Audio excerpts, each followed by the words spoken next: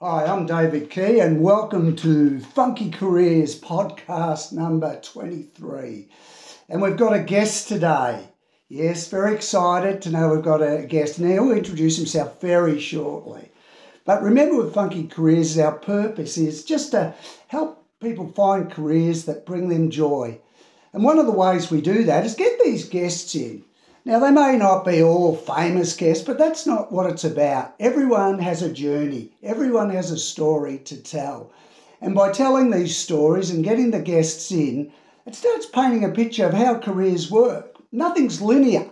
Nothing's like, I do this and I get that. Sometimes you do this and you think you're going to get that, and then you go off on a completely different tangent because you might meet someone or you might learn something more about yourself. These things happen.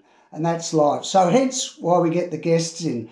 Now, I'll just introduce the guest. His name is Phil Boland, but Phil, probably just say hi and tell us a bit about what you currently do, mate. G'day, Dave. Thanks for inviting me to the podcast. So currently I work as a remedial massage therapist in two clinics, one in Melbourne, one out in metropolitan area, and I work alongside physios and podiatrists and quite a few sports people along the way. Excellent. I actually made a mistake. I said to Phil he's a masseuse. He quickly corrected me. Reasons why, Phil? Could you just give us a bit of insight? Well, masseuse is a French term for a female massage therapist. So we got masseuse and masseur are the female and male gendered French words for massage therapist. Thank you very much. So even if you stop now, you would have learnt something. But we encourage you to stay on a little bit longer. So we see this guy, Phil, well, you don't actually see him, you hear him, that he's a masseuse. I can't say that. He's a massage therapist. No, I can't say that either. What can I say? You're a soft tissue therapist for those of us that think we're any good. Right, okay. So Phil thinks he's going all right. Well, this is good, because anything you've got a tack or a job, a bit of self-confidence goes a long way, because you've got to believe in yourself and what you're doing, because that'll come across when you deal with people too. It's not to be like, over the top, I'm the best. It's more just having confidence in your abilities and doing what you can to the best of your abilities. But we're not going to spend the whole podcast talking about a title, because that could be rather disinteresting. We might get a bit of disengagement. Now, Phil, we know where you're at in terms of saying this is who you are at the moment in your career. But let's turn back the hands of time and take us back to your first career thoughts. Just give us a bit of feedback of what were your first thoughts about what you wanted to do as a career. Well, based on the subjects at school that I was doing okay in, which was more around the art, graphic design type of subjects, that's where my focus was.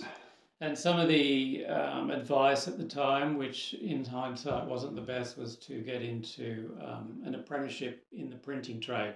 Yep. And I ended up involved leaving after completing year 11 and doing screen printing apprenticeship. Yeah. So when you said it wasn't the best, the advice, you said it wasn't the best there. What does that mean in your mind? Well, I don't think people really understood where you could go with some of the, say, design talents that I might have had. Yeah, okay. People were saying, stay and do year 12 and go to uni. Yeah. But as we know, that's not for everyone. No. And I went off and found an apprenticeship for myself. Yeah. And how'd that go for you? What are your thoughts on the apprenticeship, and was it totally your thing, or what did you find along the way? So to become a screen printer, you had to cover all aspects of the trade, which was from design of artwork and preparing stencils and the actual printing. Yeah. So all those things were experienced. But when you're employed as a screen printer, they want you on the end of a machine printing. Yeah. So for me, that was working with inks and chemicals and, not the healthiest of air to work in. Yeah. So I always tried to push to be in the design space where it was a much more friendly environment for my health. Yeah. And what's the design space look like? Because is that part of the apprenticeship to be on the machines and amongst it all, or did that follow the apprenticeship, or was it a nature with a company, or The demand as a screen printer from a business owner is someone printing. The more jobs are available in that area, so you can just have one person doing art and design and putting a whole job together. So they're less common. Yeah. Those jobs. Yeah. Yeah. So how did that evolve? Like, how long did you do that for? All that in that space. Finished my apprenticeship. Well done. Good work, you. Yeah, in those days you could do overtime and reduce your time in the apprenticeship. So I took 6 months off my time and went to work at another screen printer, the competition. Yeah. But then I moved from printing into the pre-printing stage, off the chemicals, off all the inks. So that was a better environment. Yeah. And then I moved to another place and became involved in the digital side. And I was learned how to Photoshop and doctor photographs, all for the advertising industry. Yeah. Right. And how was that move? So away from the machinery, how was that move? Was that like, yep, this is what it's all about for me? Yeah, great job, great environment. At the pointy end of the development of the industry at that point. Yep. Photoshop was just becoming big on the Macs as they became the go-to devices. Yep. But great job. But the place I worked was a very very toxic male environment. Right. Yeah. Where they like to push your buttons. So I started planning, surviving there, and then moving on. Yeah. Yeah. And that's a good point Phil brings up, and that's a reality today, is that sometimes it's about the job and you say, oh, great, I'm doing the job I want, or if you want to be creative or you want to work on tools, or I don't know, you want to write or be a journalist, or whatever the job is, there's a real focus you should take into account is the culture of an organisation, because they're the people you're going to work with day in, day out. So they're going to really define a bit of your experience. You might be doing everything you wanted like on a piece of paper, but you've got to work with people. And a lot of times people leave organisations because of the manager. So when you're thinking about careers, really start to think about not only saying, oh, I want this job, great, I'm in. Be conscious of the organisation and do sort of research on the organisation, perhaps what its values are. You can do obviously internet searches, but then you may be able to even chat to someone there or find out a bit more about, what it's like to work there. So that's a really important factor you should carry through when you're looking at your career. Thanks for that, Phil. Sorry, I might have stopped your line of thought. It certainly stopped my line of thought, but you'll hopefully correct me. So where are we at, Phil? So I was biding my time at that point. My wife was studying and increasing her qualifications. So she had been studying for a number of years. Yep. And the plan was for me to leave the job and her to go full-time. Yep. And I was going to study. So I had an interest in fitness, the human body, and had researched various careers. And I went and did a weekend workshop in massage. Yep. And signed up. Yeah. So what was like the turning point there? Because you're going along, you actually left, you made a conscious decision to leave that graphic design or Photoshop sort of space, yes? Yeah, yes. Why did you do that? Is it purely, like you say, toxic, the organisation? That particular group, it was, people tried to push your buttons all day, and so it's not a very positive environment. Yeah. They left me alone pretty quick because, I've been teased by experts. But, that's good. That's good. So, there was planning of a good year and a half. So I just sat in that job biding my time till the timing was right. Yeah. And had investigated courses and checked out all the education available and the cost. Is this in the massage space? In the massage space. So what was that, to make that conscious decision to look into massage, what, sort of when did the light bulb moment happen? Or what sort of drew you? Or was it like, oh, I'm sort of interested, I'll suck it and see through a few courses? Or what was that? Because you're leaving everything you've learned, basically. Exactly. Yeah. So, you know, what was sort of the... Complete new skill set I would have to acquire. Yes. Again, it was probably just an interest in working with people. Yeah. What I could afford. Yeah. As opposed to maybe being a physiotherapist and number of years required. Yeah. Massage, was initially going to be a year. Yeah. But that was to get a certificate in relaxation. Yeah. That first year became 3.5 years of education. Right. And why's that? Why did it keep rolling on? Well, you just realise enjoying it, or what made you? The relaxation gave you a certain percentage of the population that would see you. Yeah. To get involved in sports and what we call remedial massage, so that people can come and see you and claim through their health funds. Yes. Took another level of education. Right. So after I got my first year of education, I went and worked 2 days a week. Yep. To fund the ongoing education. Yeah. For the rest of that. Yeah, no, that makes sense. 3.5 years. Yeah, and that's a sort of commitment. You were able to do that because your wife was working. It gave you sort of that flexibility to apply. Yes. So we had someone earning some money. Yeah. I was being the house dad. Yeah. Cooking, cleaning, dropping kids off at school. Won't go into how good a cook you were, Phil. Heading off to education during the day. Yeah, brilliant. Coming home, picking up kids and taking on that role. Yeah. So that's it makes you really think. And when you're thinking about careers, sometimes we put in blockers in our mind or a barrier to doing it, and that's a good workaround. Now, whether you're married, the reality is you've got to earn money. But if it really is something that is of interest to you, try and find a way to do it. Like you may do a part-time job you're not crazy on, but it still allows you to fund you through university or a diploma or a certificate course. Don't always just get blocked by you're in a job, I'm earning good money at the moment, and you're pretty miserable doing it. You've got to make those decisions. And like Phil actually did, it sort of was developed. He had a feeling. So what he tried to do, he followed up on that feeling. So quite often we forget it. Like we go, oh, that's not me, or oh no, I'll just keep doing what I'm doing. So back yourself in. When you've got intuition around something, Phil had a few key points to think about there, right? He generally had an interest in sport, all right? He had an interest in sport.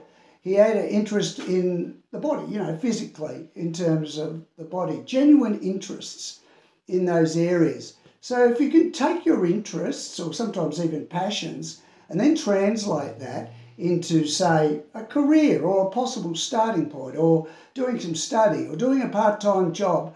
These are the ways that will help you find out and really crystallise in your own mind whether you want to continue on that pathway.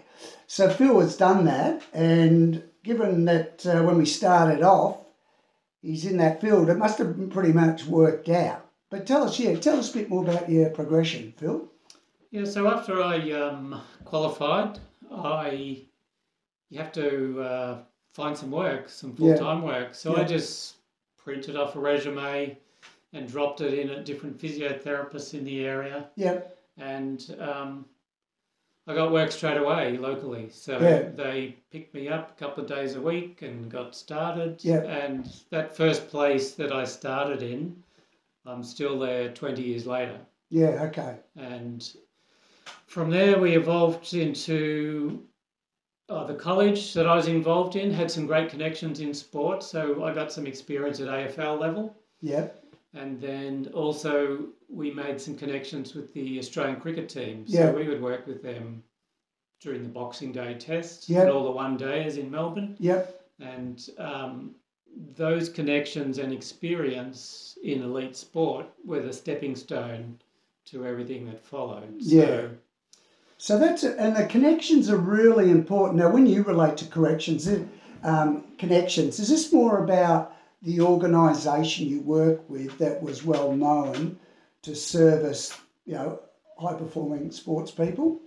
Well, at the or was time, it you individually were the developing? college had the connections, and Yeah. we would do some of our work experience, if you want, with Yeah. the teams. Yeah, But we had some great people who maintained those connections after schooling finished. yeah, And we went on to have contracts yeah, servicing those teams. yeah. So it's about maintaining the contacts, doing good work, and being asked back again. So Yeah.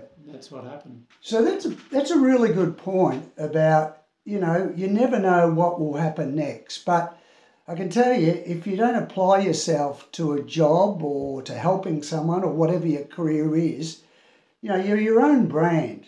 And, if you don't perform to the best of your abilities, you don't have to be the best. You just have to perform to the best of your abilities. That is very powerful in terms of other work you may get. So don't sort of sit in any job and go, oh, well, I won't give a stuff about this, or lay back. It's your brand. People form opinions about you. And equally, if it's an area you want to develop in, think about that to do the best you can, whether it's in a customer service role, whatever role it is. It may be engineering, it may be design. Not so much where you're communicating with people sometimes as much, but that design and the attention to detail has to come through. So be really conscious of that, because as Phil mentioned, he did a good job, and he must have done a good job because you get feedback of other people becoming interested in your expertise, or wanting to get a massage, or requesting Phil over time. And this you cannot plan this. You cannot say, oh, well, I'll do this. I'll apply myself to be the best I can. And you may do this for ages thinking, oh, what's the point? But then there just comes this time, and it may come straight up or it may come later down the track, but you start to establish who you are and your abilities.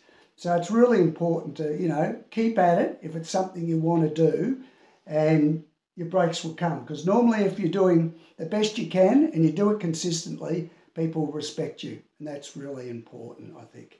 I'll just go back also, Phil, interested with the resume. So did you write off many resumes, or was it just, do you think it was a bit fortunate, just timing, or? It's probably a bit of both. I probably dropped off a dozen resumes, Yeah. or posted them in those days. Yes, those days, Phil, yeah. But timing, I think, is good. Massage therapy as a profession is a little bit itinerant. People move on and Yeah. change places a lot, so Yeah. there's often space to find work. Yep. As is currently right at the moment, there's Yeah. a lot of work available for in the industry. Yep. No, good. No, that's excellent. So you've got to be doing something. It's the old story, no change, no change. So don't expect a different outcome if you're not willing to get out there and perhaps network or just introduce yourself to people. And they may know someone, and they may know someone else. So you never know where it goes with the networks. But these are all little things you can do from a career point of view and actually developing yourself. So where's your journey now, Phil? Where are you at with, are you liking it still? Do you like being in the massage area? Love what I do. Brilliant. So some progression from my work with the Australian cricket team. I just sent a resume off the bat to the Australian Open tennis. Yeah.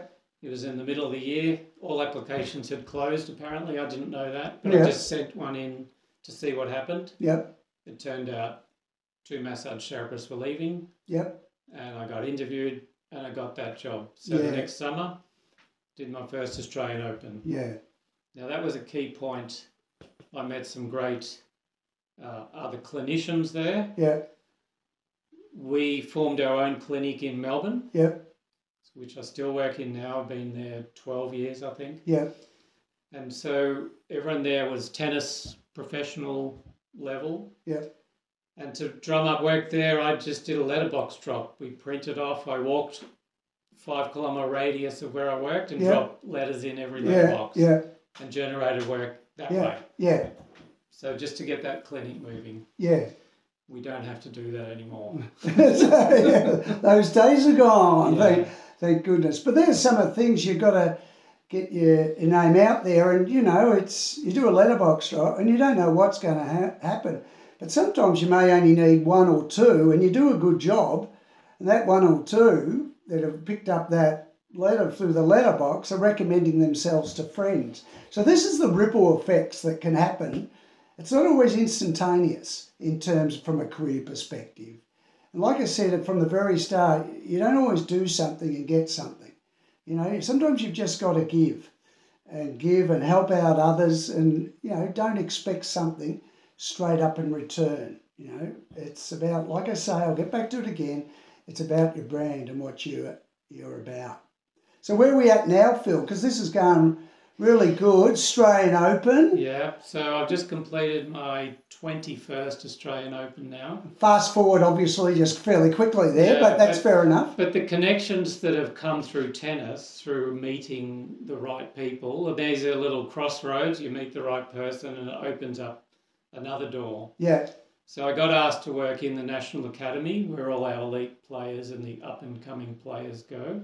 So I worked in that space, and that's ongoing now. And then new people came in there.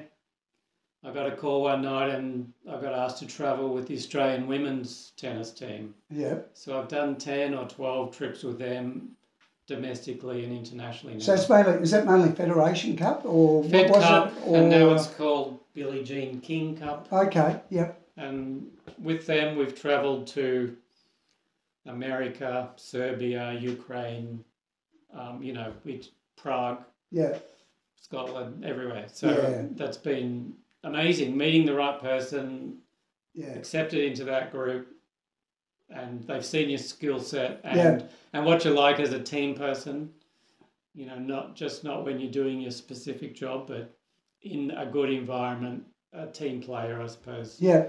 And tennis again evolved to working at the Paralympics. Yep. And then Olympics, Tokyo Olympics and Paralympics, and it's ongoing. Yeah. Applications are in right now to go to Paris in 2024. Right. So let's reflect back where Phil's just, he's thinking at school and he's going, I'll do an apprenticeship. And Phil would have probably no doubt known by that time that he was going to be a remedial therapist and off to the Olympics. I mean, that's pretty obvious. You'd naturally have that connection, wouldn't you? No, you wouldn't. You would not, because this is the way life works. So you've got to be conscious of that, and I'll repeat it a bit, it is about the journey. The career is about the journey. So you only can deal with what you know. You don't know what you don't know, as the saying goes. So you gather knowledge, you learn, you find out more about yourself, you find out more about your interests, and through going into different environments, you start to get direction. And even when you think you're on top of it, this is what I want to do, you'll learn more, and then it will keep going. And your careers will evolve. But all along the way, Phil's been quite active. So that's really important. He hasn't been sort of lying still. He's picked up on his intuition. I don't like this environment. I want to explore perhaps an activity or area that might interest me. How do I make that happen without going totally full-time? What's my situation? I've still got financial commitments. But how can I say, well, I don't want to earn all the money in the world now, because it's likely that later, if you don't like your job, obviously, you're going to have to try and disconnect from that. Otherwise, you'll keep being miserable. So it's really enlightening to do that. Now, Phil, what about your learnings from a career perspective? What do you learn about yourself, or what advice would you have to people, if you pick a few bullet points when you've gone through your journey, your career? I think if it's possible, it's good to work in a few different places to experience different environments. Yeah. And then you'll know a good or bad environment when you're exposed to it. Yeah. And I don't think it's good for your health to stay in a bad environment. Yeah. Mentally, day to day, rocking up at that workplace. Yeah. So if it's within your power, it's good to change. Yeah. And the other thing, like in the, this second direction I've taken, is just to keep learning, add to your education, work with different people. You just pick up every Australian Open I do will have someone in from overseas, a different physio or osteopath, and you see a different technique. So it's like another tool in your toolbox. Yeah. So keep exposing yourself to different situations to learn more as you go. Yeah. Because that's almost lifelong learning is something that doesn't stop. You know, people go, well, I've done a degree, I've done a diploma, I've learned stuff. And you go, well, that's really just the tip of the iceberg. You know, you're giving base knowledge to allow you to start in a job.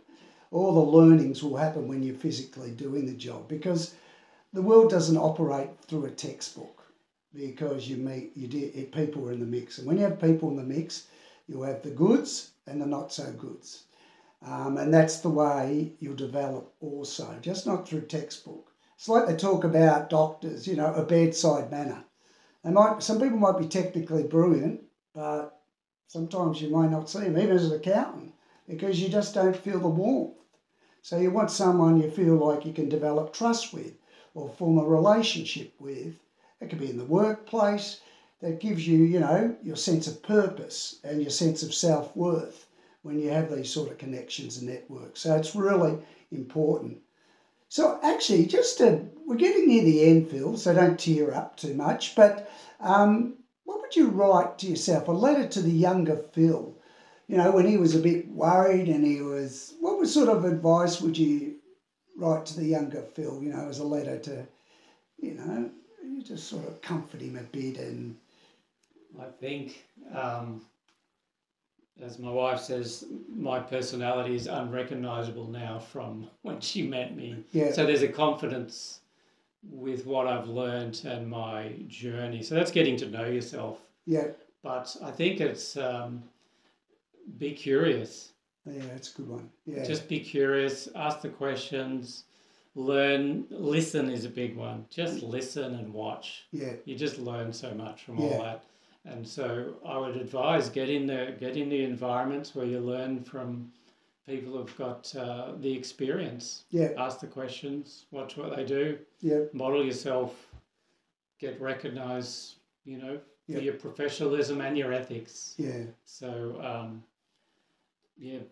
there would be things I advise. That's hard to tell someone who's, you know, 16-year-old going into a screen printing apprenticeship. Yeah. But they're the sort of things you start to think about. So think about that with your career. It's that curious part is really, really, I don't know, I can't emphasise how important it is.